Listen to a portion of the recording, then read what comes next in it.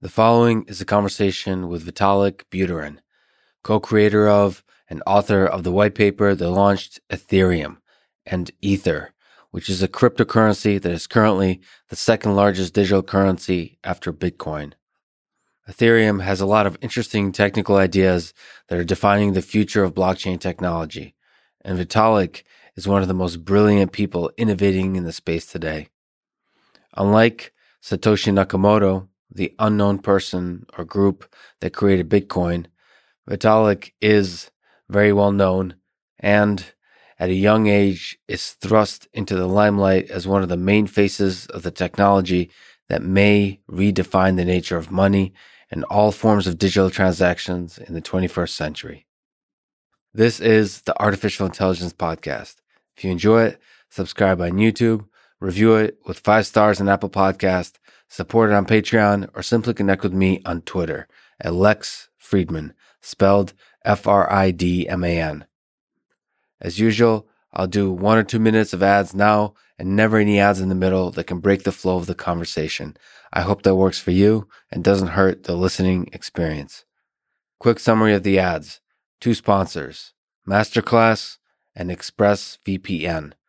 Please consider supporting the podcast by signing up to Masterclass at masterclass.com/Lex and getting ExpressVPN at expressvpn.com/LexPod. This show is sponsored by Masterclass. Sign up at masterclass.com/Lex to get a discount and to support this podcast. When I first heard about Masterclass, I honestly thought it was too good to be true. For $180 a year, you get an all-access pass to watch courses from experts at the top of their field. To list some of my favorites, Chris Hadfield on space exploration, Neil deGrasse Tyson on scientific thinking and communication, Will Wright, the creator of SimCity and Sims on game design. I love that game. Jane Goodall on conservation, Carlos Santana, one of my favorite guitarists, on guitar, Garry Kasparov on chess. Obviously, I'm Russian. I love Gary. Daniel Negreanu on poker, one of my favorite poker players. Also, Phil Ivey gives a course as well, and many, many more. Chris Hadfield explaining how rockets work and the experience of being launched into space alone is worth the money. By way of advice, for me, the key is not to be overwhelmed by the abundance of choice. Pick 3 courses you want to complete. Watch each all the way through from start to finish. It's not that long, but it's an experience that will stick with you for a long time, I promise. It's easily worth the money. You can watch it on basically any device. Once again, sign up at masterclass.com/Lex to get a discount and to support this podcast. This show is sponsored by ExpressVPN. Download it at expressvpn.com/LexPod to get a discount and to support this podcast. I've been using ExpressVPN for many years. I honestly love it. It's easy to use. Press the big power on button and your privacy is protected. And if you like, you can make it look like your location is anywhere else in the world. I might be in Boston now, but I can make it look like I'm in New York, London, Paris, or anywhere else. This has a large number of obvious benefits. For example, certainly it allows you to access international versions of streaming websites like the Japanese version of Netflix or the UK version of Hulu. As you probably know, I was born in the Soviet Union, so sadly, given my roots and appreciation of Russian history and culture, my website and the website for this podcast is blocked in Russia. So this is another example of where you can use ExpressVPN to access sites like the podcast that are not accessible in your country. ExpressVPN works on any device you can imagine. I use it on Linux, shout out to Ubuntu, Windows, Android, but it's available everywhere else too. Once again, download it at expressvpn.com/LexPod to get a discount and to support this podcast. And now, here's my conversation with Vitalik Buterin.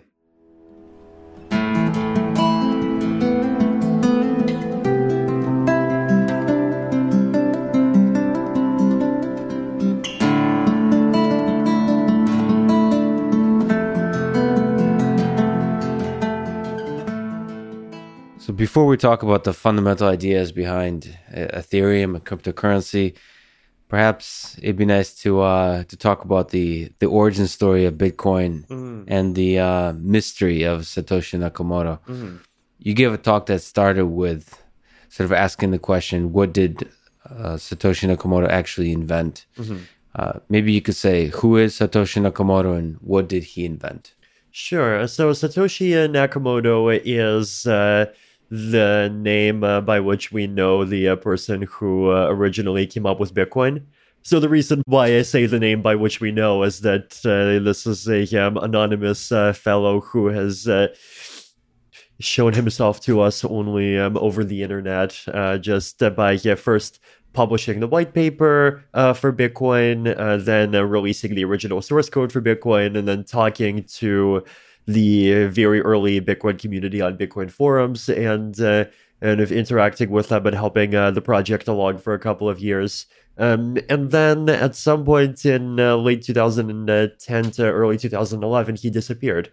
So Bitcoin is a fairly unique project in how it has this kind of mythical, kind of quasi-godlike founder who just kind of popped in, did the thing, and kind of disappeared, and we've somehow just never heard from him again. So in 2008, the white paper was the first. Do you know if the white paper was the first time the name would actually appear, Satoshi Nakamoto? I believe so.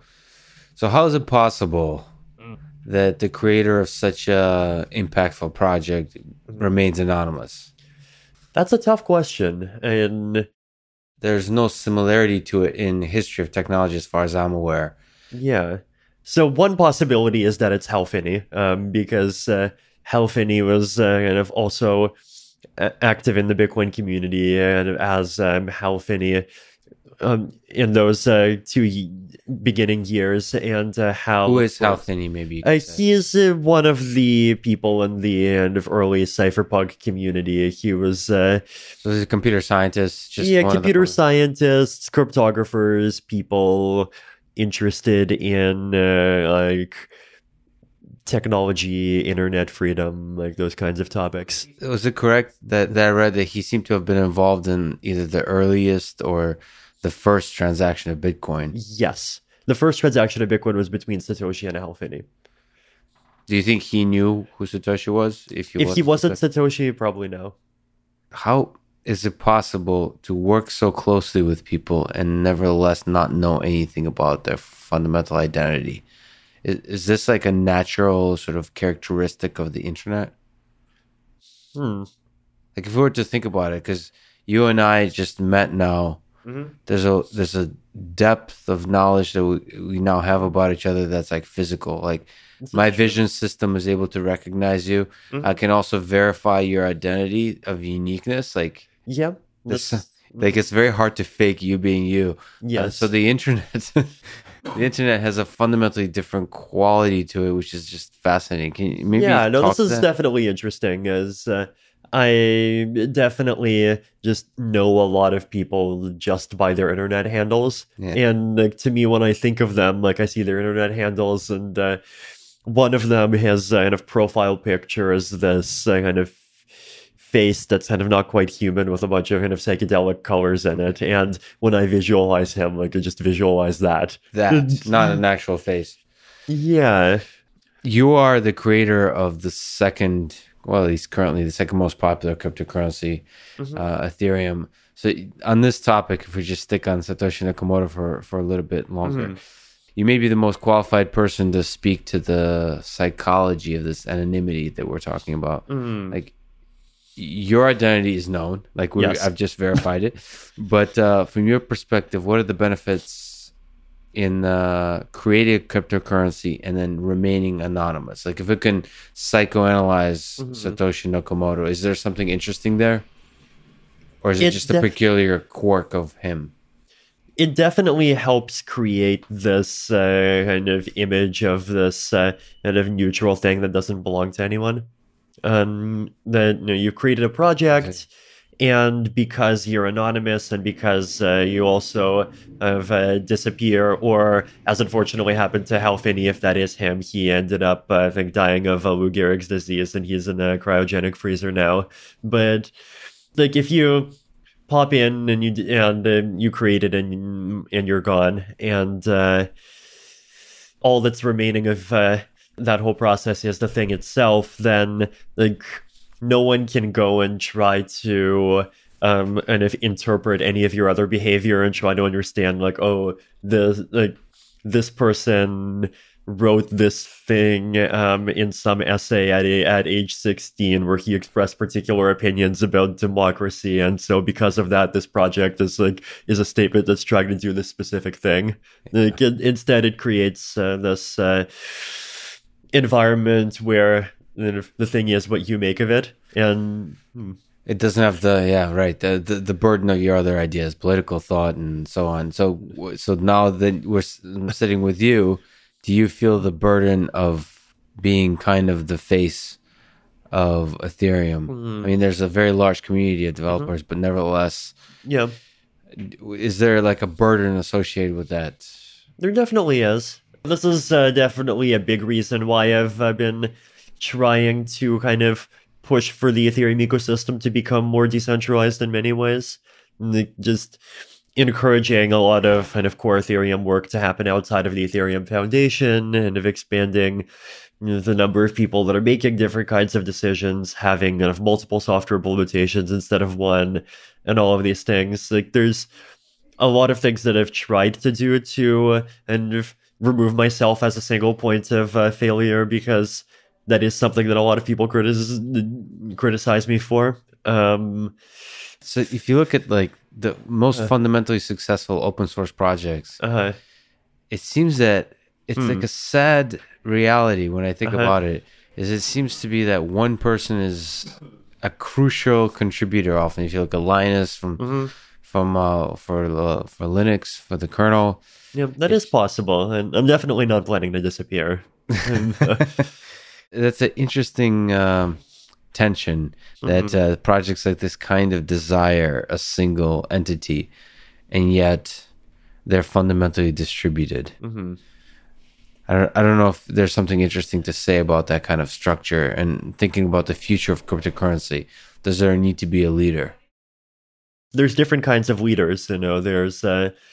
There's dictators who control all the money. There's people who control organizations. There's kind of high priests that just have themselves and their Twitter followers.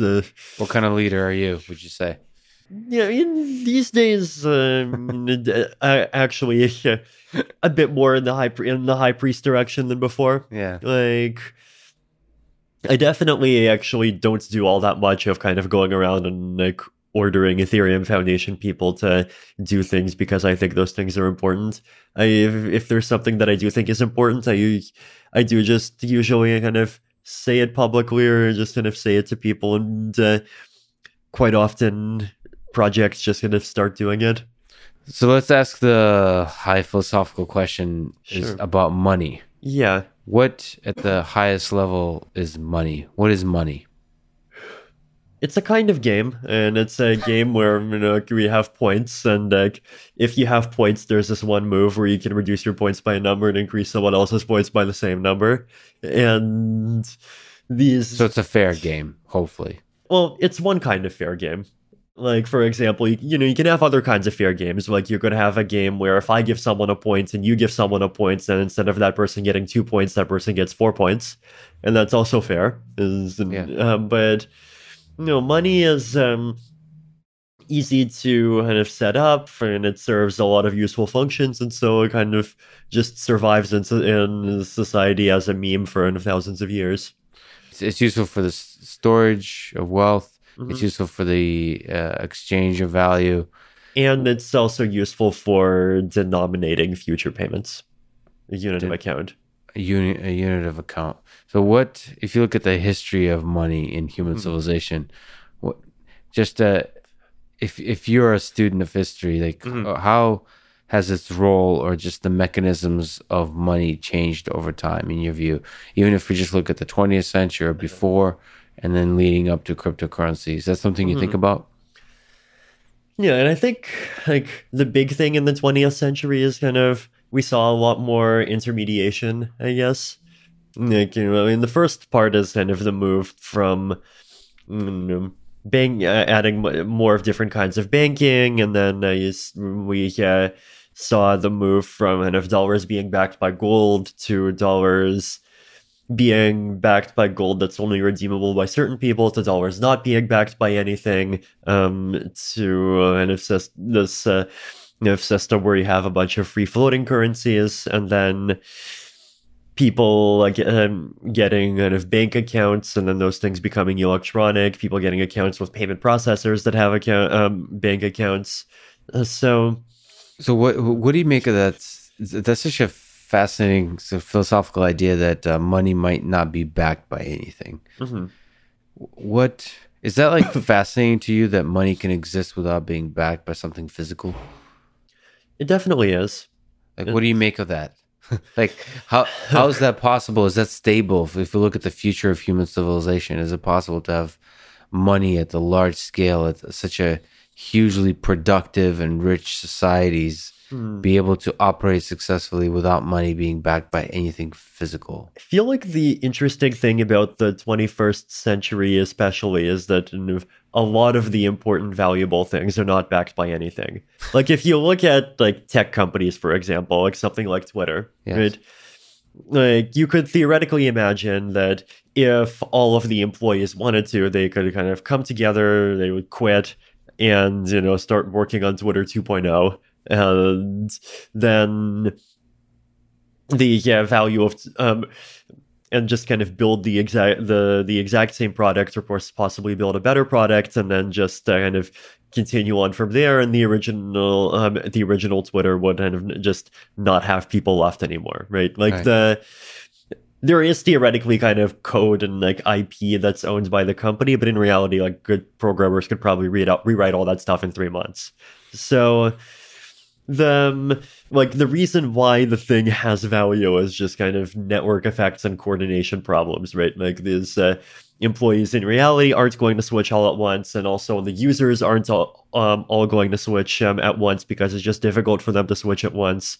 And so there's these kind of metastable and of equilibria in interactions between thousands and millions of people that are just actually quite sticky, even though if you try to kind of assume that everyone's a perfectly rational and kind of perfectly slippery spherical cow, they don't seem to exist at all. That stickiness, do you have a sense, a grasp of the sort of the fundamental dynamic, like the physics of that stickiness? It seems to work, but and I think some of the cryptocurrency ideas kind of rely on it working. Yeah, it's it's the sort of thing that's definitely been economically modeled a lot. Like one the kind of analogy of something similar that you often see in textbooks as like, what is a government? Like if, for example, like 80% of people in a country just like tomorrow suddenly had the idea that like the laws that are currently the laws in the government that currently is the government are just people, and some other thing is the government, and they just kind of start acting like it, then that would kind of become the new reality. And then the question is, well, what happens if kind of between 0 and 80 people or and 80% of people start believing that? And like, what is the thing you see is that if there is one of these kind of switches happening, this kind of revolution, then if you're the first person to join, then like you probably don't have the incentive to do that. But then if you're the 55th percentile person to join, then suddenly it becomes quite safe too. And so it definitely is the sort of thing that you can kind of try to analyze and understand mathematically. But one of the kind of results is that the sort of like when the switch happens definitely can be chaotic sometimes. Yeah, but still, like to me, the idea that the network effects, the fact that human beings at a scale of like millions, billions can share, even the idea of currency, like all agree. That's just I know economics can model it. I'm a skeptic on economic It's like so my favorite sort of field, maybe recreationally, psychology, is trying to understand human behavior. And I think sometimes people just kind of pretend that they can have a grasp on human behavior, even though it's such a messy space that all the models that psychology or economics, those different perspectives on human behavior can have are difficult. It's difficult to know how much that's wishful thinking and how much it is actually getting to the core of understanding human behavior. But on that idea, what do you think is the role of money in human motivation? So do you think money, from an economics perspective, from a psychology perspective, is core to like human desires? Money is definitely very far from the only motivator. It is a big motivator, and it's one of the closest things you have to a universal motivator. Because ultimately, in like almost any person in the world, if you ask them to do something, like they'll be more inclined to do it if you also offer offer them money, right? And that's like. There's definitely many cases where people will do things other than things that maximize how much money they have, and that happens all the time. But like, though a lot of those other things are kind of much more specific to and of who that person is and of what their situation is, the relationship between the motive and the action, and these other things. What do you think is the interplay of the other motivator from like Nietzsche perspective is power? Do you think money equals power? Do you think those are conflicting ideas? Do you think, I mean, that's one of the ideas that decentralized currency, decentralized applications are looking at is who holds the power? Yeah.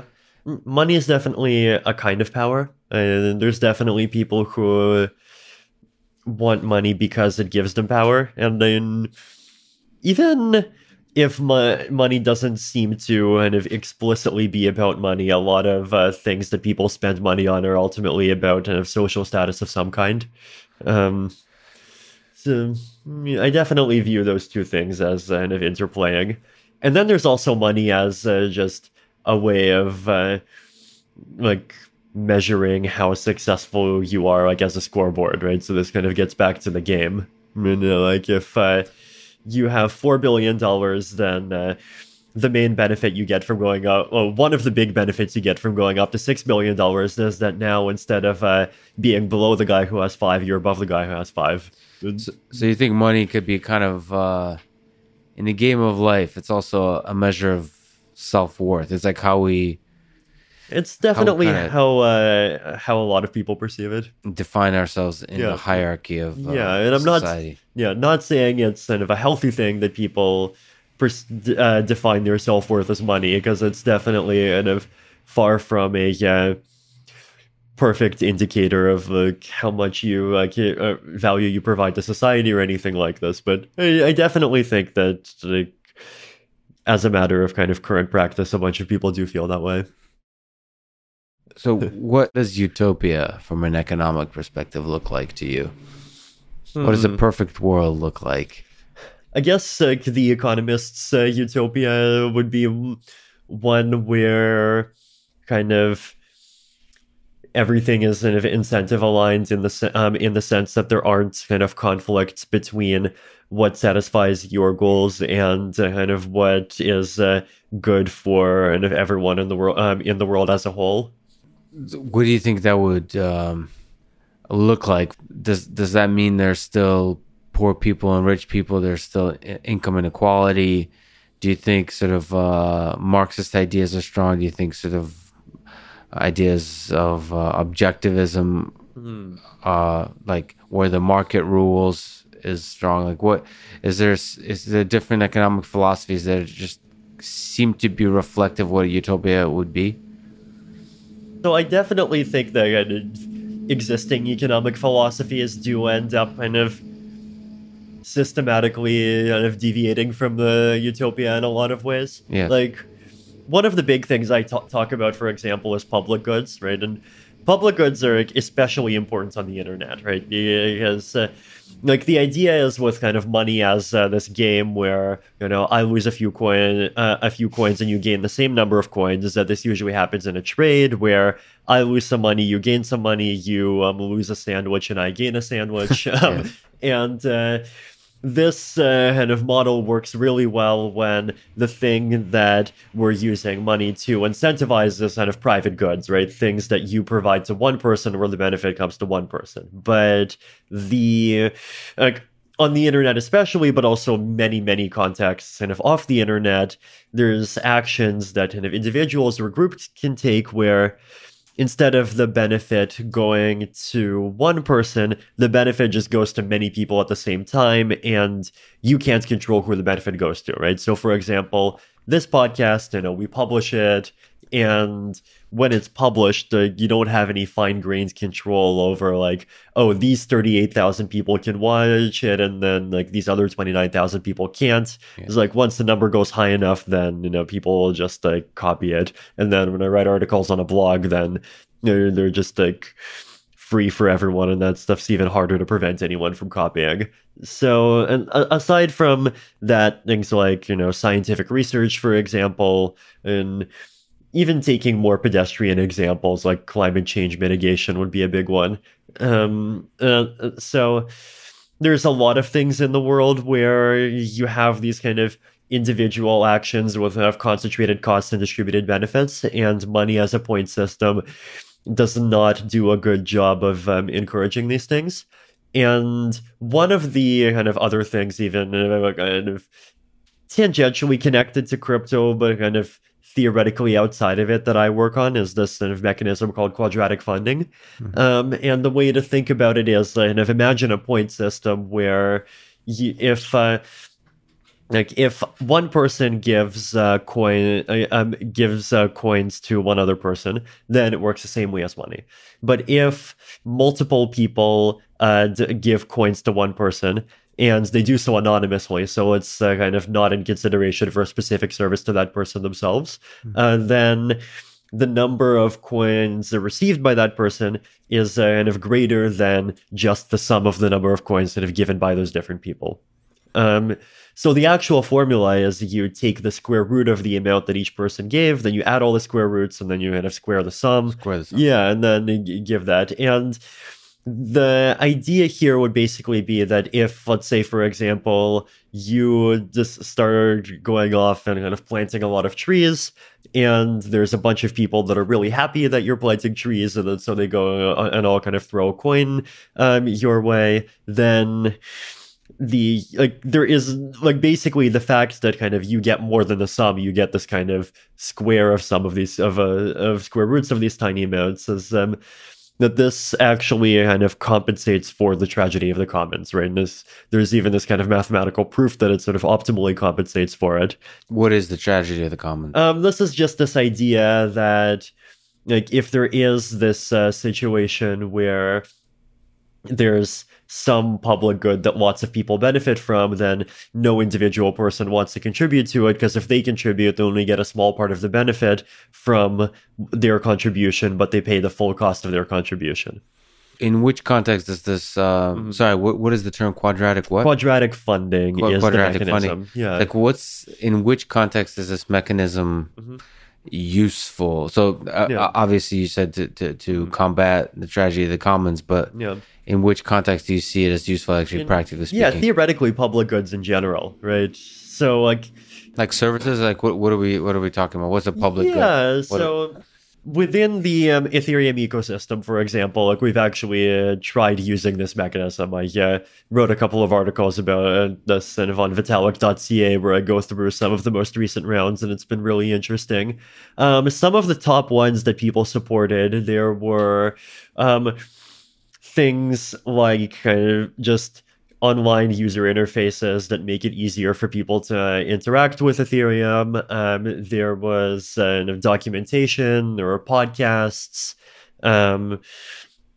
there were kind of software kind of clients, like kind of implementations of the Ethereum protocol, privacy tools, just like lots of things that are kind of useful to lots of people. When a lot of people are contributing, funding a particular entity, that's really interesting. Is there something special about the quadratic, the the summing of the square roots and taking the square? So another way to think about it is like, imagine if n people each give $1, then the person gets n squared, right?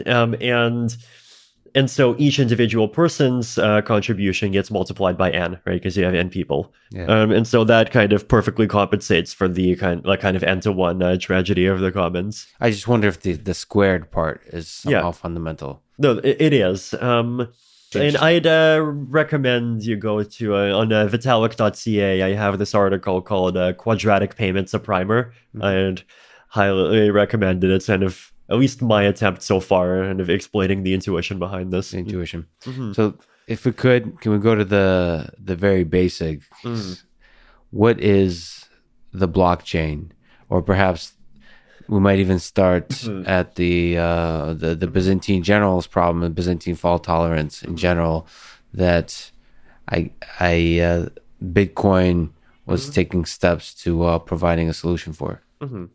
So the Byzantine generals problem, it's this paper that Leslie Lamport published in 1982, where he has this thought experiment where if you have two generals that are kind of camped out on opposite sides of a city, and they're planning when to attack the city, then the question is, and if how could those generals coordinate with each other? And they could send messengers between each other, but those messengers kind of could get sniped by the enemy on the road. Some of those messages could end up being traitors, and if things could end up happening.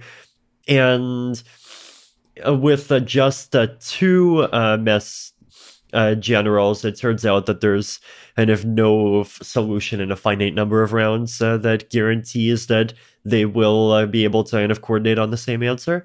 But then in the case where you have more than two generals, and then Leslie analyzes cases like, are the messages kind of just oral messages? Are the messages kind of signed messages? So I could give you a signed message, and then you can pass along that signed message, and the third party can still verify that I originally made that message. And depending on those different cases, there's kind of different bounds on, like, given how many generals and how many traitors among those generals, and if whether, like, under what conditions you actually can agree when to launch an attack. So it's actually a big misconception that the Byzantine generals problem was unsolved. So Leslie Lamport solved it. The thing that was unsolved, though, is that all of these solutions assume that you've already agreed on kind of a fixed list of who the generals are. And these generals have to be kind of semi-trusted to some extent. They can't just be anonymous people, because if they're anonymous, then like the enemy could just be 99% of the generals. Right. In the 1980s and the 1990s, kind of the general use case for distributed system stuff was more kind of enterprisey stuff, where you could kind of assume that you know who the nodes are that are running these kind of computer networks. So if you want to have some kind of decentralized computer network that pretends to be a single computer and that you can kind of do kind of operations on, then it's made out of these kind of 15 specific computers, and we know kind of who and where they are. And so we have a good reason to believe that, say, at least 11 of them would be fine. And it could also be within a single system, almost exactly. Almost a network of devices, sensors, so on, like in airplanes. And I think like flight systems in general still use these kinds of ideas. Yep. So that's the 80s. That's the 80s and 90s. Now, the cypherpunks had a different use case in mind, which is that they wanted to create a fully decentralized global permissionless currency. And the problem here is that they didn't want any authorities, and they didn't even want any kind of privileged list of people. Right. And so now the question is, well, how do you use these techniques to create consensus when you have no way of kind of measuring identities, right? You have no way of kind of determining whether or not some 99% of participants aren't actually all the same guy. Right. And so the clever solution that Satoshi had, this is kind of going back to that presentation I made at DEF CON a few months ago, where I said that the thing Satoshi invented was cryptoeconomics, is this really neat idea that you can use economic resources to kind of limit how many identities you can get. And if there isn't any existing decentralized digital currency, then the only way to do this is with proof of work, right? So with proof of work, the solution is you publish a solution to a hard mathematical puzzle that takes some kind of clearly calculable amount of computational power to solve. You get an identity. And then you solve 5 of those puzzles, you get 5 identities. And then these are the identities that we run the consensus algorithm between. So the proof of work mechanism you just described is like the fundamental idea proposed in the white paper that defines Bitcoin. What's the idea of consensus that we wish to reach? Why is consensus important here? What is consensus? So the goal here, in just simple technical terms, is to basically kind of wire together a set of a large number of computers in such a way that they kind of pretends to the outside world to be a single computer, where that single computer keeps working even if a large portion of the kind of constituents, the computers that make it up, break. Right. And kind of break in arbitrary ways. Like they could shut off, they could try to actively break a system, they could do lots of mean things. So the reason why the cypherpunks wanted to do this is because they wanted to run one particular program on this virtual computer. And the one particular program that they wanted to run is just a currency system, right? It's a system that just processes a series of transactions. And for every transaction, it verifies that the sender has enough coins to pay for the transaction. It verifies that the digital signature is correct. And if the check's passed, then it subtracts the coins from one account and adds the coins to the other account, roughly. So first of all, the proof of work idea is kind of, I mean, at least to me, seems pretty fascinating. It is. I mean, it's kind of a revolutionary idea. I mean, is it obvious to come up with that you can use you can exchange basically computational resources for identity? It actually has a pretty long history. It was first proposed in a paper by Cynthia Dwork and Nayor in 1994, I believe. And the original use case was combating email spam. So the idea is that if you send an email, you have to send it with a proof of work attached, and like this makes it reasonably cheap to send emails to your friends, but it makes it really expensive to send spam to 1 million people. Yeah, that's a simple, brilliant idea. So maybe also taking a step back. So what is the role of blockchain in this? What is the blockchain?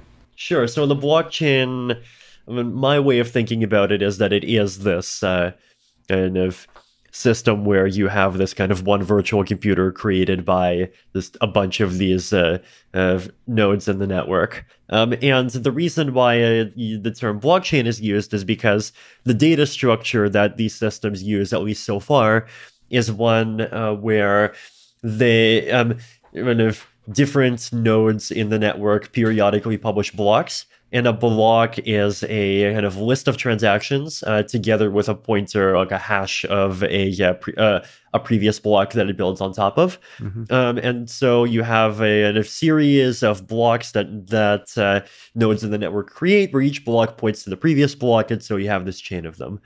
Is a fault tolerance mechanism built into the idea of blockchain, or is there a lot of possibilities of different ways to make sure there's no funny stuff going on? There are indeed a lot of possibilities. So in a kind of just simple architecture, as I just described, the way the fault tolerance happens is like this, right? So you have a bunch of nodes and they're just happily kind of occasionally creating blocks, building on top of each other's blocks. And let's say you have kind of one block, we'll call it kind of block one. Yeah. And then someone else builds another block, honestly, we'll call it block two. Then we have an attacker. And what the attacker tries to do is the attacker tries to revert block 2. And the way they revert block 2 is instead of doing the thing they're supposed to do, which is build a block on top of block 2, they're going to build another block on top of block 1. So you have block 1, which has 2 children, block 2, and then block 2 prime.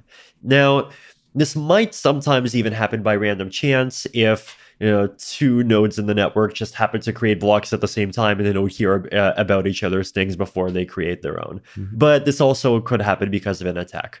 Now, if this happens, you have an attack. then in the Bitcoin system, the nodes follow the longest chain. So if this attack had happened when the original chain had more than 2 blocks on it, so if it was trying to kind of revert more than 2 blocks, then everyone would just ignore it, and everyone would just keep following the regular chain.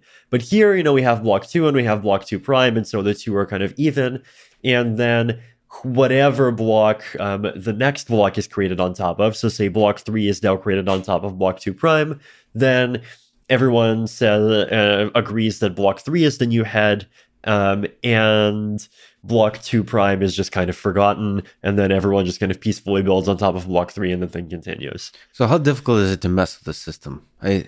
So how, like, if we look at the general problem, like what fraction of people who participate in the system have to be bad players in order to mess with it truly? Like, is there a good number? There is.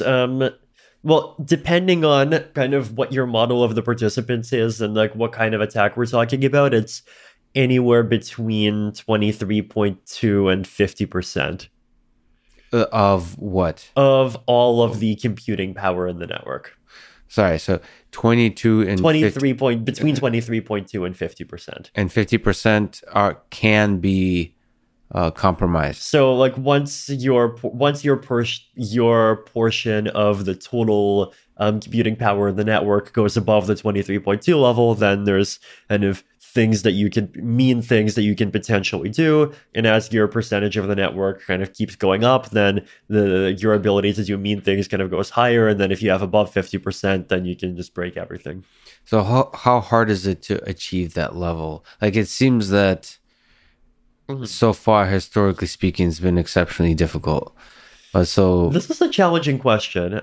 So the economic cost of acquiring that level of stuff from scratch is fairly high. I think it's somewhere in the low billions of dollars. And when you say that stuff, you mean computational resources? Yeah, so specifically specialized hardware and of ASICs that people use to solve these puzzles, to do the mining these days. Small tangent. So obviously I work a lot in deep learning with GPUs and ASICs for that application. And I tangentially kind of hear that so many of these, sometimes NVIDIA GPUs are sold out because of this other application. Like, what if you can comment, I don't know if you're familiar or interested in the space, what kind of ASICs, what kind of hardware is generally used these days to do the actual computation for the proof of work? Sure. So in the case of Bitcoin and Ethereum are a bit different. So in the case of Bitcoin, there's an algorithm called SHA-256. It's just a hash function. And so the puzzle is just coming up with a number where the hash of the number is below some threshold. And so because the hashes are designed to be random, you just have to keep on trying different numbers until one works. And the ASICs are just like specialized circuits that contain circuits for evaluating this hash over and over again, and you have kind of like millions or billions of these hash evaluators and just stacked on top of each other inside of a box, and you just keep on running the box 24/7. And the ASICs, there's literally specialized hardware designed for this. Yes. Oh, we live in an amazing world. Another tangent, and I'll come back to the basics, but does quantum computing throw a wrench into any of this? Very good question. So quantum computers have two main kind of families of algorithms that are relevant to cryptography. One is Shor's algorithm, and Shor's algorithm is one that kind of completely breaks the hardness of some specific kinds of mathematical problems. So the one that you've probably heard of is it makes it very easy to factor numbers. So figure out kind of what prime factors are that you need to multiply together to get some number, even if that number is extremely big. Shor's algorithm can also be used to break elliptic curve cryptography. It can break like any kind of hidden order groups. It breaks a lot of kind of cryptographic nice things that we're used to. But the good news is that for every kind of major use of things that Shor's algorithm breaks, we already know of quantum proof alternatives. Right. Now, we don't use these quantum proof alternatives yet because in many cases they're 5 to 10 times less efficient, but crypto industry in general kind of knows that this is coming eventually, and it's kind of ready to take the hit and switch to that stuff when we have to. The second algorithm that is relevant to cryptography is Grover's algorithm. And Grover's algorithm might even be kind of more familiar to AI people. It's basically usually described as solving search problems. But the idea here is that if you have a problem of the form, find a number that satisfies some property, then if with a classical computer you need to try kind of n times before you find a number, then with a quantum computer you only need to do square root of n computations. Mm-hmm. And Grover's could potentially be used for mining, but there's two possibilities here. One is that Grover's could be used for mining, and whoever creates the first working quantum computer that could do Grover's will just mine way faster than everyone else, and we'll see another round of what we saw when ASICs came out, which is that kind of the new hardware just kind of dominated the old stuff, and then eventually it switched to a new equilibrium. But by the way, way faster, not exponentially faster. Quadratically faster. Quadratically faster, which is not sort of... it's not game changing, I would say. It's like ASICs, like you said, it would be. Exactly. Yeah, so it would not necessarily break proof of work as a thing. That's right, yeah. Now, the other kind of possible world, right, is that quantum computers have a lot of overhead. There's a lot of complexity involved in maintaining quantum states, and there's also, as we've been realizing recently, making quantum computers actually work requires kind of quantum error correction, which requires kind of 1,000 real qubits per logical qubit. And so there's the very real possibility that the overhead of running a quantum computer will be higher than the speed up you get with Grover's, which would be kind of sad, but which would also mean that given proof of work will just keep working fine. So, beautifully put. So proof of work is the core idea of Bitcoin. Is there other core ideas before we kind of take a step towards the origin story and ideas of Ethereum? Is there other stuff that were key to the white paper of Bitcoin? There's proof of work, and then there's just the cryptography, just kind of public keys and signatures that are used to verify transactions. Those two are the big things. So then what is the origin story? Maybe the human side, but also the technical side of Ethereum. Sure. So I joined the Bitcoin community in 2011, and I started by just writing. I first wrote for this sort of online thing called Bitcoin Weekly. Then I started writing for Bitcoin Magazine. Sorry to interrupt. You have this funny kind of story, true or not, is that you were disillusioned by the downsides of centralized control from your experience with World of Warcraft. Is this true, or you're just being witty? I mean, the event is true. The fact that that's the reason I do decentralization is witty. Maybe just a small tangent. Have you always had a skepticism of centralized control? Is that to some degree, yeah. Has that feeling evolved over time, or has that just always been a core feeling that decentralized control is the future of a human society? It's definitely been something that felt very attractive to me ever since I could have learned that such a thing is possible. It's possible, even technically. Yeah. So great. So you joined the Bitcoin community in 2011. You said you began writing. Mm-hmm. So what's next? Started writing. Moved from high school to university. Halfway in between that, and spent a year in university. Then at the end of that year, I dropped out to do Bitcoin things full time. And this was a combination of continuing to write Bitcoin Magazine, but also increasingly work on software projects. And I traveled around the world for about 6 months and just going to different Bitcoin communities. Like I went to first to New Hampshire, then Spain, other European places, Israel, and then San Francisco. And along the way, I've met a lot of other people that are working on different Bitcoin projects. And when I was in Israel, there were some kind of very smart teams there that were working on ideas that people were starting to kind of call Bitcoin 2.0. So one of these was colored coins, which is basically saying that, hey, let's not just use the blockchain for Bitcoin, but let's also kind of issue other kinds of assets on it. And then there was a protocol called Mastercoin that supported issuing assets, but also supported many other things. like financial contracts, like domain name registration, and a lot of different things together. And I spent some time working with these teams, and I quickly kind of realized that this Mastercoin protocol could be improved by kind of generalizing it more, right? So the analogy I use is that the Mastercoin protocol was like the Swiss Army knife. You have 25 different transaction types for 25 different applications. But what I realized is that you could replace a bunch of them with things that are more general purpose. So one of them was that you could replace like 3 transaction types for 3 types of financial contracts with a generic transaction type for a financial contract that just lets you specify a mathematical formula for kind of how much money each side gets. By the way, it's a small pause. You say financial contract, just the terminology. What is a contract? What's a financial contract? So this is just generally an agreement where kind of either one or two parties kind of put collateral kind of in, and then they, depending on kind of certain conditions, like this could involve prices of assets, this could involve the actions of the two parties, it could involve other things. But they kind of get kind of different amounts of assets out that just depend on things that happened. So a contract is really a financial contract is at the core. It's the core interactive element of a financial system. Yeah, there's many different kinds of financial contracts. Like there's things like options where you kind of give someone the right to buy a thing that you have for some specific price for some period of time. There's contracts for difference where you basically are kind of making a bet that says like, for every $1 this thing goes up, I'll give you $7, or for every $1 the thing goes down, you give me $7 or something like that. But the main idea that these contracts have to be enforced and trusted. Yes, exactly.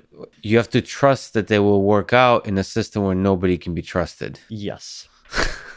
This is such a beautiful, complicated system. Okay, so you were seeking to kind of generalize this basic framework of contracts. Mm-hmm. So what does that entail? So what technically are the steps to creating Ethereum?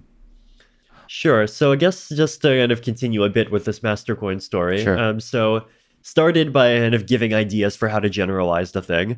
And eventually this turned into a much more kind of fully fledged proposal that just says, hey, how about you scrap all your features and instead you just put in this programming language. And I gave this idea to them. And their response was something like, hey, this is great, but this seems complicated and this seems like something that we're not going to be able to put onto our roadmap for a while. And my response to this was like, wait, do you not realize how revolutionary this is? Well, I'll just go do it myself. And then What was the name of the programming language? I just called it Ultimate Scripting. Great.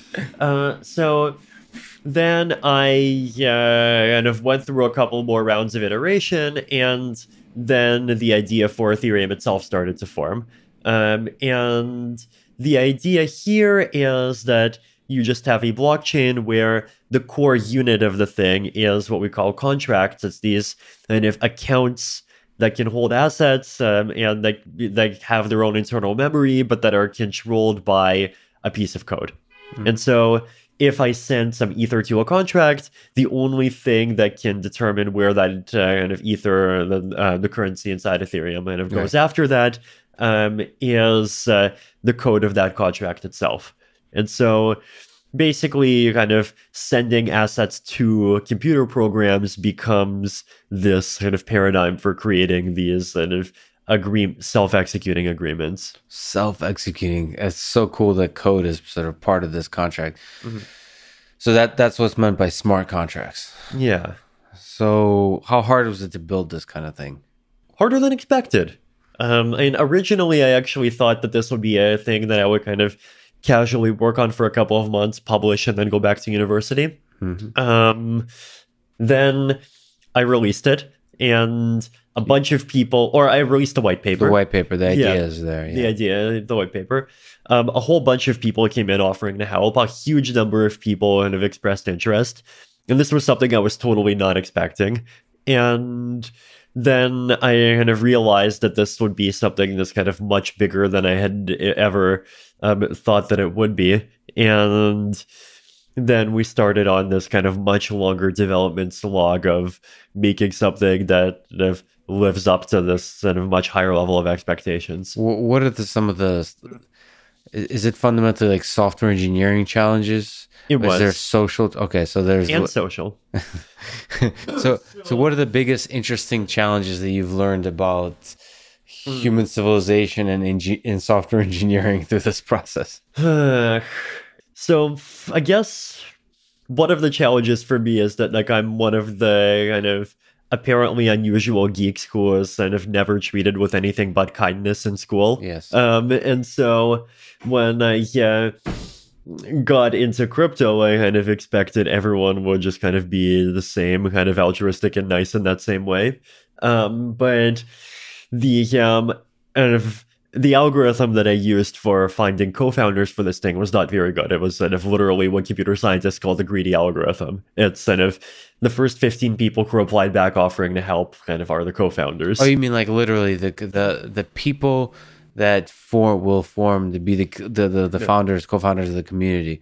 The algorithm. I like how you call it the algorithm. Yeah. And so what happened was that these like especially as the project got really big, like there started to be a lot of this kind of infighting, and there were a lot of like I wanted the thing to be a nonprofit and some of them wanted to be a for-profit, and then there started to be people who were just kind of totally unable to work with each other. There were people that were kind of trying to get an advantage for themselves in a lot of different ways, and this just about 6 months later led to this big governance crisis. And then we kind of reshuffled leadership a bit.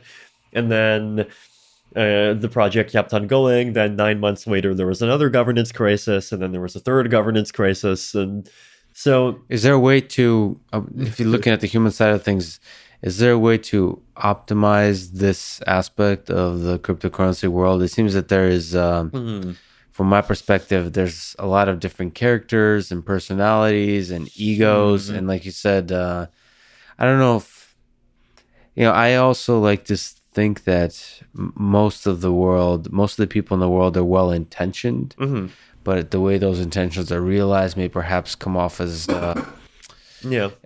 negative. Like what, is there a hopeful message here about creating a governance structure for cryptocurrency that where everyone gets along?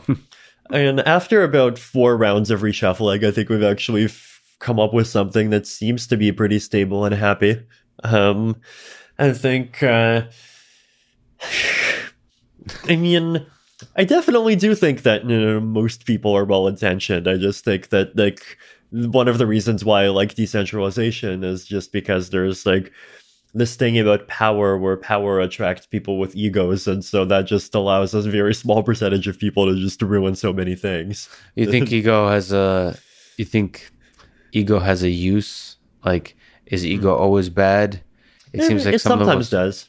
Within the Ethereum research team, I feel like we've found also kind of a lot of very good people that are just primarily just interested in things for the technology, and things seem to just generally be going quite well. Yeah, when the focus and the passion is in the tech. So that's the human side of things. But the technology side, like what have you learned? What have been the biggest challenges of bringing Ethereum to life on the technology side? So I think first of all, just there's like the first law of software development, which is that when someone gives you a timetable, switch the unit of time to the next largest unit of time and add 1. Yes. And like we basically fell victim to that. So instead of taking like 3 months, it ended up taking like 20 months to launch the thing. And that was just, I think, underestimating the sheer technical complexity of the thing.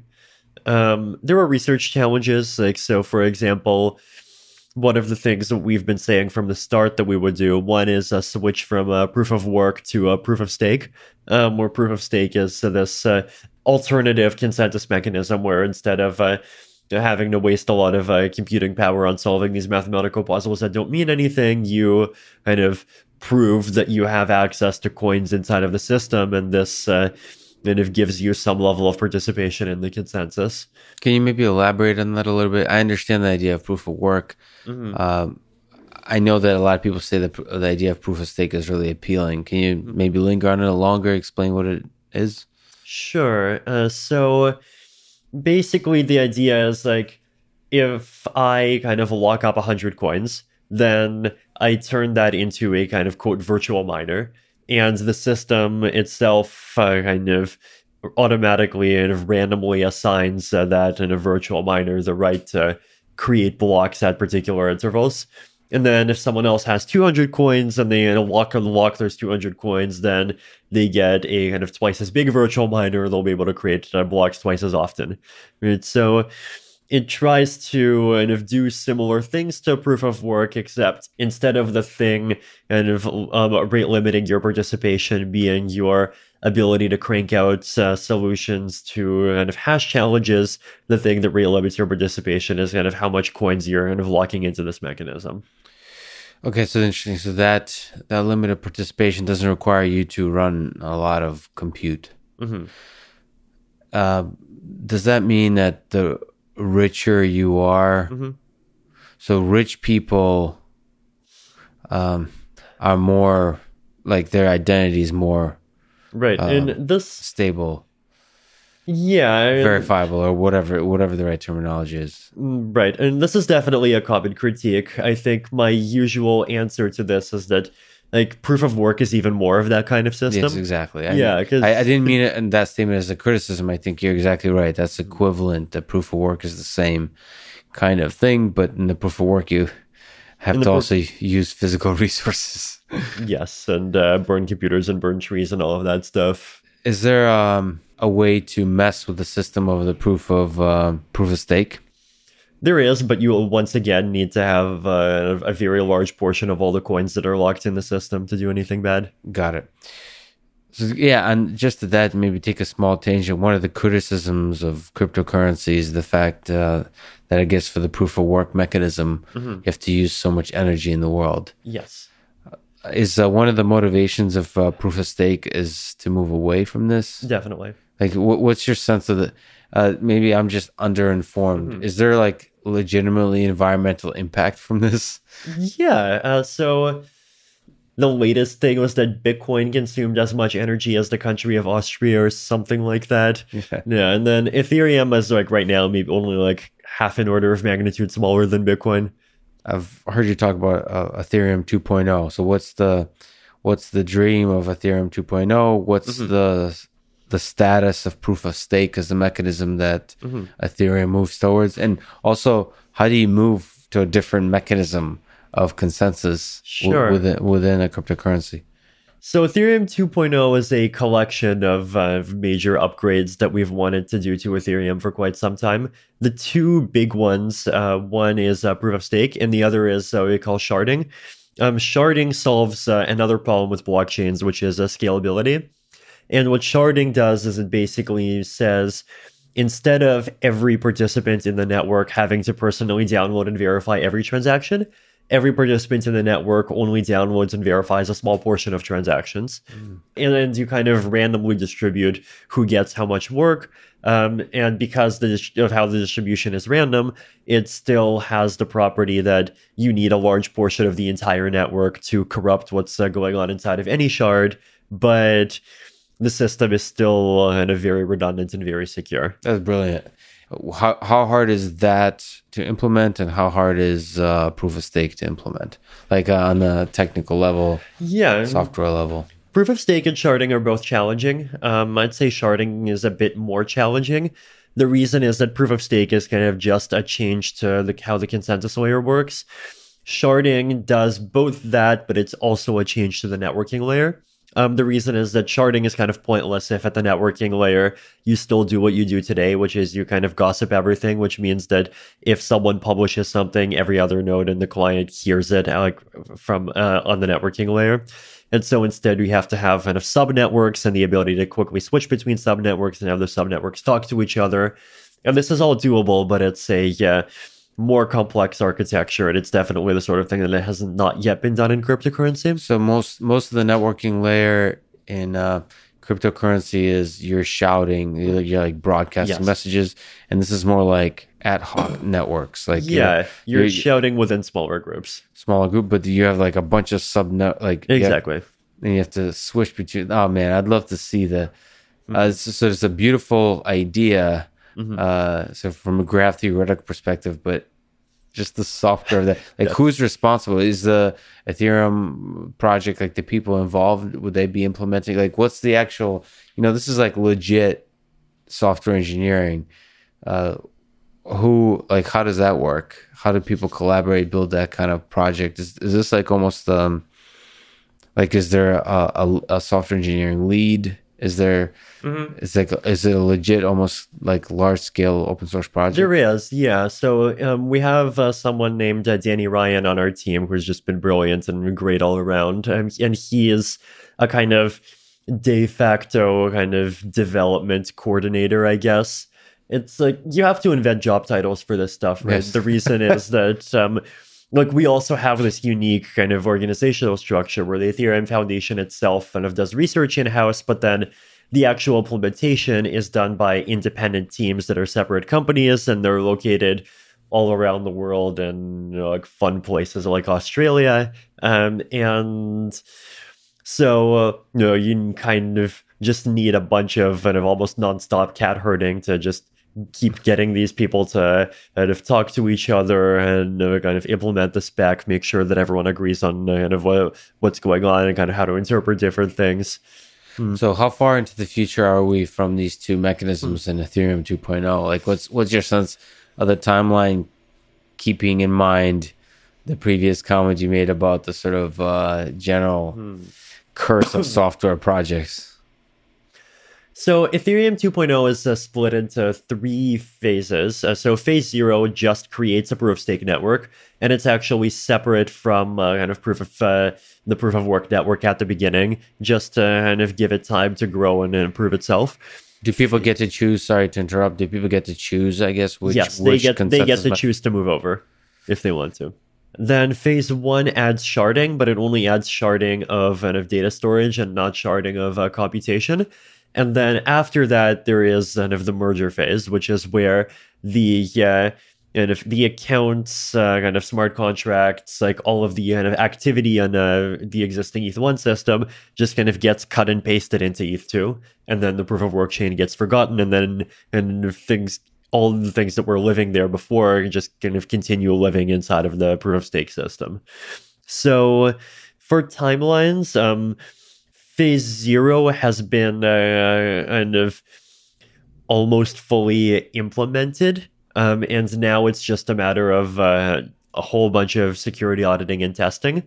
My own experience is that right now it feels like we're at about a phase comparable to when we were doing the original Ethereum launch, when we were maybe about 4 months away from launch. But that's just a hunch. Then that's just a hunch, yeah. So how, it took like over a decade for people to move from Python 2 to Python 3. How do you see the move from like this phase 0 for different consensus mechanism? Do you see there being a drastic phase shift in people just kind of jumping to this better mechanism? So in phase 0, I don't expect too many people to do much, because in phase 0 and phase 1, the new chain kind of deliberately doesn't have too much functionality turned on. No. It's there just like if you want to be a proof of stake validator, you can get things started. If you want to store data for like other blockchain applications, you can get started. But existing applications will largely keep living on ETH1. And then when the merger happens, then the merger is a operation that happens all at once. So that's kind of one of the benefits of a consensus system, that like on the one hand you have to coordinate the upgrade, but on the other hand the upgrade can be coordinated. So what's Casper FFG, by the way? Casper FFG is the consensus algorithm that we are using for the proof of stake. Is there something interesting specific about Casper FFG, like some beautiful aspect of it that's there is. So Casper FFG combines together kind of two different schools of consensus algorithm design. So the general two different schools of this design are, right, one is 50% fault tolerant but dependent on network synchrony. So 50% fault tolerant, but it can tolerate up to 50% of faults, but not more. But it depends on an assumption that all of the nodes can talk to each other within some kind of limited period of time. Like if I send a message, you'll receive it within a few seconds. And the second school is 33% fault tolerant but safe under asynchrony, which means that like if we agree on something, then that thing is finalized, and even if the network goes horribly wonky the second after that thing is finalized, there's no way to revert that thing. And that's fascinating how you would make that happen. It's definitely quite clever. I'd recommend the Casper FFG paper. If you just search like archive, as in like ARXIV and Casper FFG, that's right an archive. there. The paper's an archive. Yeah. Who are the authors? Myself and Virgil Griffith. That's awesome. I'll take a small tangent. This idea of just putting out white papers and putting them on archive and just putting them publicly, is that at the core? Is that a necessary component of cryptocurrency? Is that the tradition started with Satoshi Nakamoto? What do you make of it? Like, what do you make of the future of that kind of sharing of ideas? I guess so, yeah. And it's definitely something that's kind of mandatory for crypto, because like crypto is all about making systems where you don't have to trust the operators to trust that the thing works. And so if anything behind how a system works is closed source, then that kind of kills the point. And so there is the kind of a sense in which the fundamental properties of the category of the thing we're trying to build just kind of forces openness. But also openness just has proven to be a really great way to collaborate. And then there's actually been a lot of kind of innovation and academic collaboration that's just kind of happened ad hoc in the crypto space the last few years. So like, for example, we have this forum called ETH Research. That's like ETHRESEAR and then .ch. And there we publish kind of just ideas in a form that's kind of half formal. Like it's halfway in between, like it's a kind of a text write-up and you can have math in it, but it's often kind of much shorter than a paper.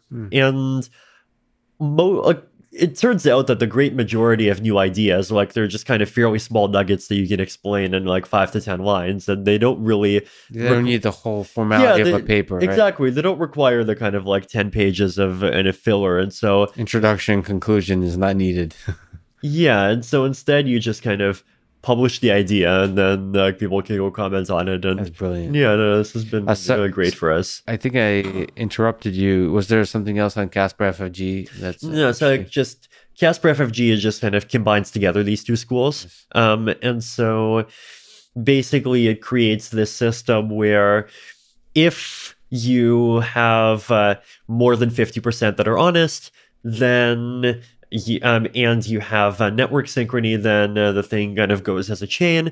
But then if network synchrony fails, then kind of the last few blocks in the chain might kind of get replaced. But anything that was finalized by this kind of more asynchronous process gets can't be reverted. And so you essentially get a kind of best of both worlds between those two models.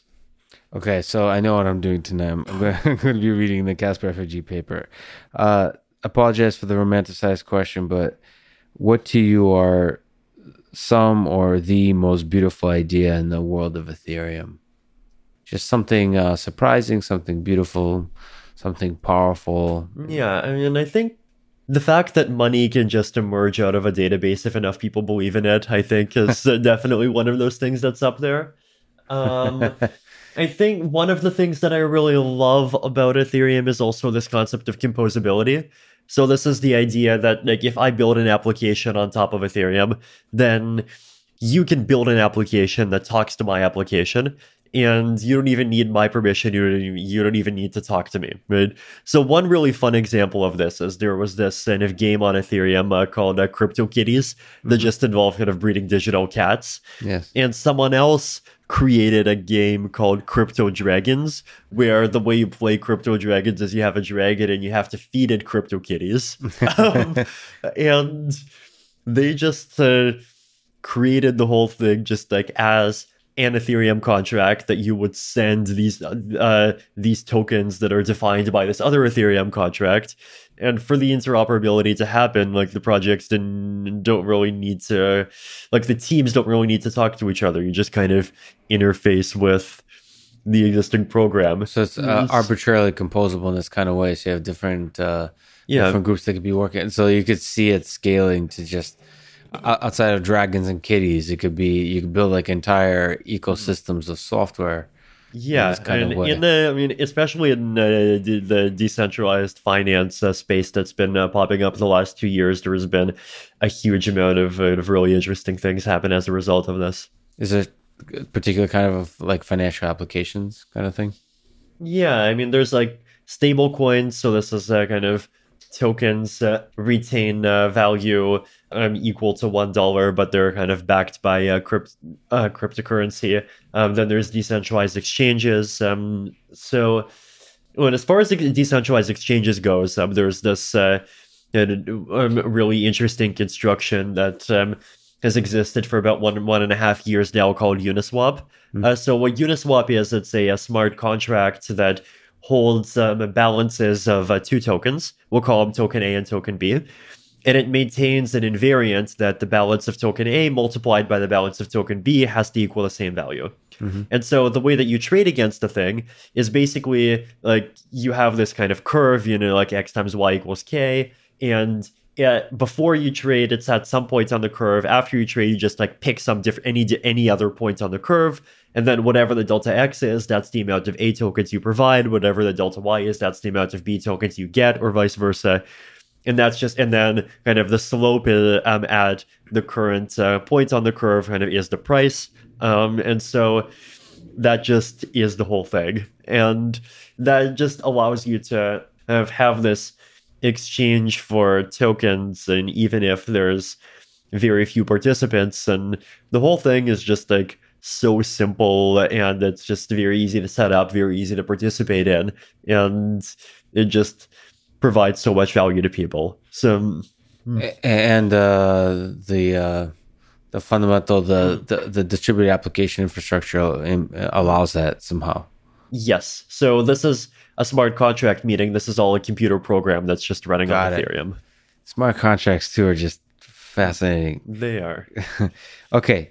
Do you think cryptocurrency may become the main currency in the world one day? So where do you think we're headed in terms of the role of currency, the structure, type of currency in the world?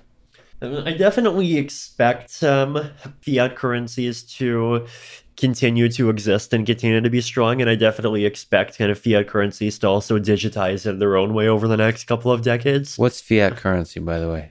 Just like things like US dollars and like dollars and euros and yen and these other things. And they're sort of backed by governments. Yes. But I also expect cryptocurrencies to play this kind of important role in just making sure that people always have an alternative if fiat currencies start breaking. So like if you're in some kind of very high inflation place like Venezuela, for example, or if your country just kind of gets cut off from other financial systems because of like something the banks do, like if there's even like some major trade disruption or something worse happens, then like cryptocurrencies are the sort of thing that just because of their kind of global neutrality, they're just kind of always there and you can keep using them. It's interesting that you're quite humble about the possibilities of the future of cryptocurrency.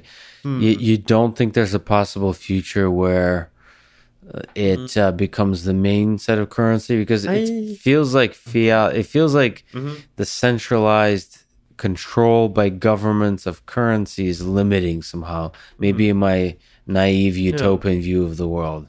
It's definitely very possible. I mean, I think like for cryptocurrencies being the main form of value to kind of work well, like you do need to have some much more price stability than they have today. And I mean, there are now stable coins, and there are kind of cryptocurrencies that try to be more stable than existing things like Bitcoin and Ether. But that just is, to me, the kind of the main challenge. Do you think that's a characteristic of this just being the early days? It's such a young concept. 10 years is nothing in the history of money. Yeah, and I think it's a combination of two things, right? One is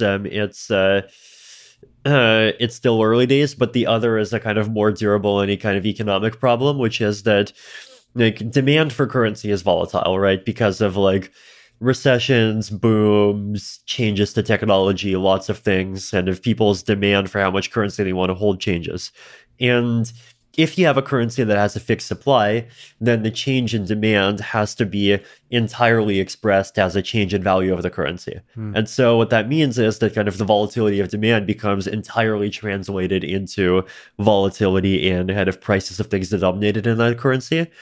But if you have a currency where instead the supply can change, and so the supply can kind of go up when there's more demand, then you have the supply kind of absorbing more of that volatility, and so the price of the currency would absorb less of the volatility. On that topic, so Bitcoin does have a limited supply, a specific fixed supply. Yes. What's the idea? And Ethereum doesn't, but can you clarify? Just in the comment you just made, is Ethereum qualify to the kind of currency that you're talking about and being flexible in the supply? And it's a bit more flexible, but kind of the thing that you would really want is something that's kind of specifically flexible in response to how valuable the currency is. And I'd recommend to look at stable coins as well. So like things like DAI, for example. It's like How do you spell that? DAI. And what's stable coins? Is it a type of cryptocurrency? It is a type of cryptocurrency. It's a type of cryptocurrency that's issued by a smart contract, one of these Ethereum computer programs, that where the smart contract holds a bunch of Ether, and then it basically like that people deposit, and then it issues DAI, and the reason why people deposit is because they want to kind of go high leverage on their Ether. And so it kind of pairs these two sets of users, one that wants stability and one that kind of wants extra risk, together with each other. And it basically creates or gives one set of participants a guarantee that they'll be that they have this asset that can be later converted back into Ether, but like specifically at kind of the $1 rate. And it has some kind of stabilizing network effects. It has this. Yeah, it has many kinds of stabilizing mechanisms in it. That's fascinating. Okay, this world is awesome technically. Just from a scientific perspective, it's an awesome world that I often don't see from an outsider's perspective. What I often see is kind of maybe hype and a little bit, if I may say so, like charlatanism. And you don't often see, at least from my outsider's perspective, the beautiful science of it and the engineering of it. Maybe is there a comment you can make of who to follow, how to learn about this world without being interrupted by the charlatans and the hype people in this space?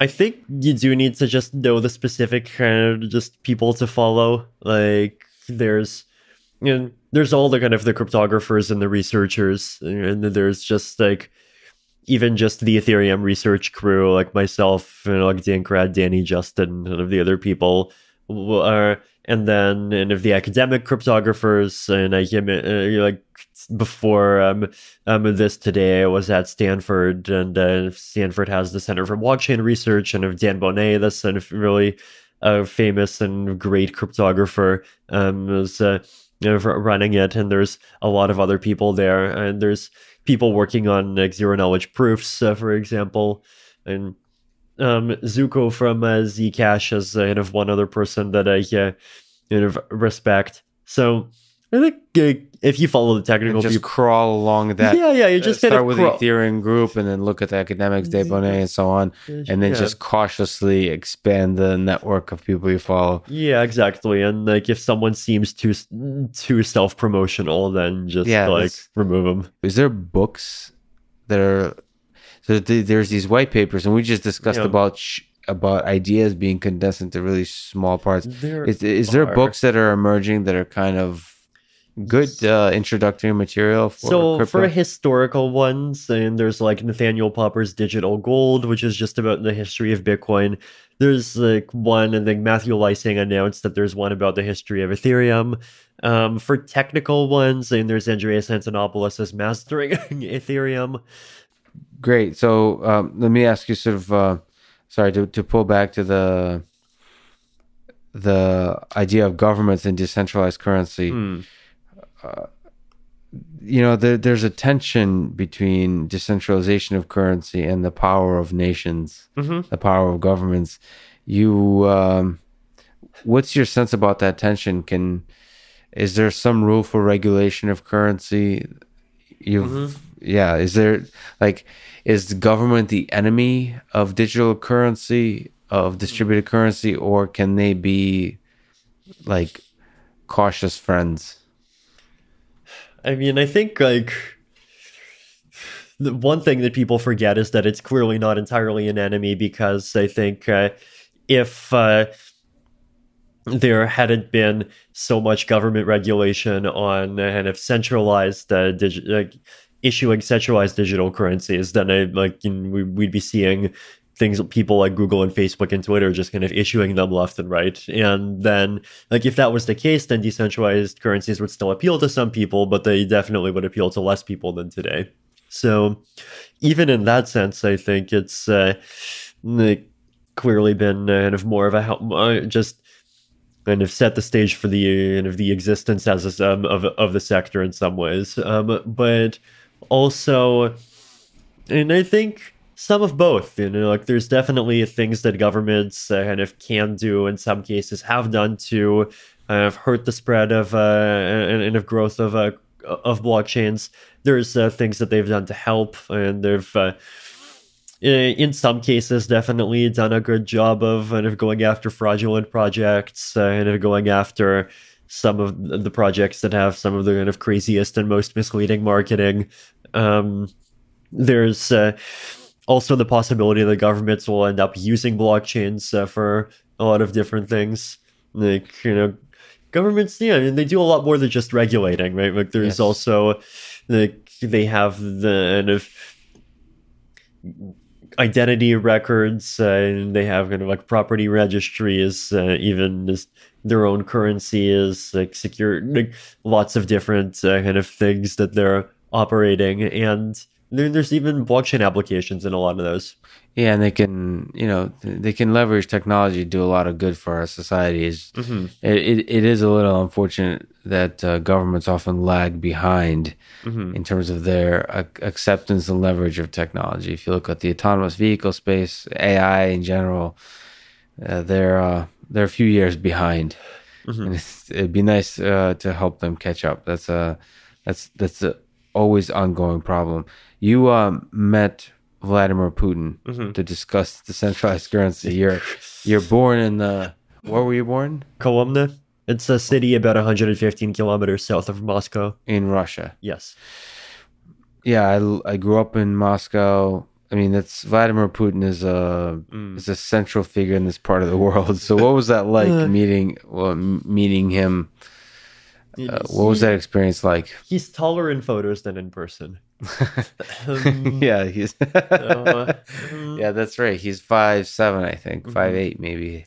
Yeah, and it's unfortunately we didn't actually kind of have too much of a chance to talk to him. Like, I managed to see him for about 1 minute at the end of this meeting, and I did get a chance to see some of the other kind of government ministers, and he recommended some, and some of them are actually kind of interested in trying to use like blockchains to like for various government use cases to kind of limit corruption and other things. And I have it's hard to tell from one conversation kind of what things are genuine and what things are just like, oh, blockchain is cool, let's do blockchain. Right.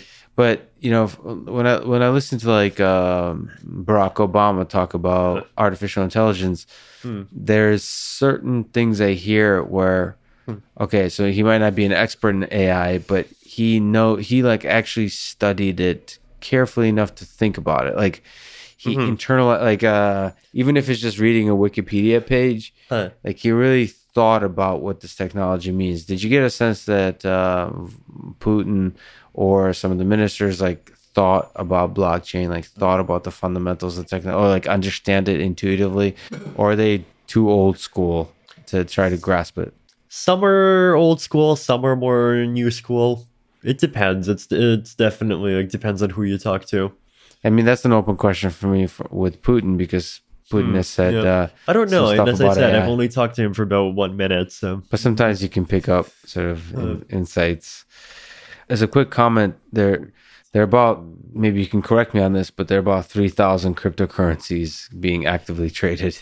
Yes. And Ethereum is one of, a lot of people believe that Ethereum will be the main cryptocurrency. I think Bitcoin is currently still the main cryptocurrency, but Ethereum very likely might become the main one. Is this kind of diversity good in the crypto world? Do you see it sticking around? Should there be a winner? Like, should there be some consensus globally around Bitcoin or around Ethereum? Like, what's your sense? I definitely think the diversity is good, and I definitely think also that there's probably too many people trying to make separate blockchains kind of right now. Yeah. I mean, the number should definitely be greater than 1 and probably greater than 2 or even 5. But not 3,000. Not 3,000, yeah, and also not even like 40 high-quality platforms that try to do the same thing. Yeah, there's definitely this range from just like one person who just like wrongly thinks that you can create a cryptocurrency in like 12 hours and doesn't even think about kind of the community aspects of maintaining it, going to people actually trying but only creating a really tiny one, to like scammers, to people like making something that's actually successful. And then there's a lot of different categories of blockchain and kind of project in terms of what it's trying to do and what applications it's for. And I think the experimentation is definitely healthy. If you look at the two worlds, there might be a little bit disjoints, but the distributed applications, cryptocurrency, and then the world of artificial intelligence. Do you see there's some overlap between these worlds that both worry about centralized control? Is there some overlap that's interesting that you think about? Do you think about AI much? Yeah, and I think definitely kind of thought about things like the AI kind of control problems and alignment problems and all of those things. Do you worry about the existential threat of AI? It's definitely one of the things I worry about. I think there's a lot of kind of common challenges, because in both cases, what you're ultimately trying to do is you're trying to kind of get a simple system to direct a more complex system. Like in the case of these strong AIs, the idea would be that the simple system is people and the complex system is, well, whatever thing the people end up kind of unleashing on the universe that'll hopefully be a great thing. And in the case of blockchains, kind of the simple thing is the algorithm, which is a piece of static and fully open source code, and the more complex thing is just all of the different possible kind of human actors and of the strategies that they might end up used to participate in the network. Do you think about your own mortality, like what you hope to accomplish in your life? I definitely think about ending my own mortality. So that's, if I gave you the option to live forever, would you? Depends a lot on what the fine print is. But I mean, if it's one of those things where I'm going to be kind of like floating through empty space for 10 to the 75 years, then no. If it's forever worth of kind of having, a fulfilling life with kind of meaningful, like with friends to spend the time with kind of meaningful challenges to explore and kind of interesting things to be working on, then I think absolutely. That's beautifully put. Live forever, but you'd have to check the fine print. I think there's no better way to end it. Vitalik, thank you so much for talking to us. So exciting to follow your work from a distance. And thank you for creating a revolutionary idea and sticking with it and building it out and doing some incredible engineering work. And thanks for talking today. Yeah, thank you. Thanks for listening to this conversation with Vitalik Buterin. And thank you to our sponsors, ExpressVPN and Masterclass. Please consider supporting the podcast by signing up to Masterclass at masterclass.com/Lex and getting ExpressVPN at expressvpn.com/LexPod. If you enjoy this podcast, subscribe on YouTube, review it with 5 stars on Apple Podcast, support it on Patreon, or simply connect with me on Twitter at Lex Friedman. And now, let me leave you with some words from Vitalik Buterin. The thing that I often ask startups on top of Ethereum is, can you please tell me why using Ethereum blockchain is better than using Excel? And if they can come up with a good answer, that's when you know you got something really interesting. Thank you for listening and hope to see you next time.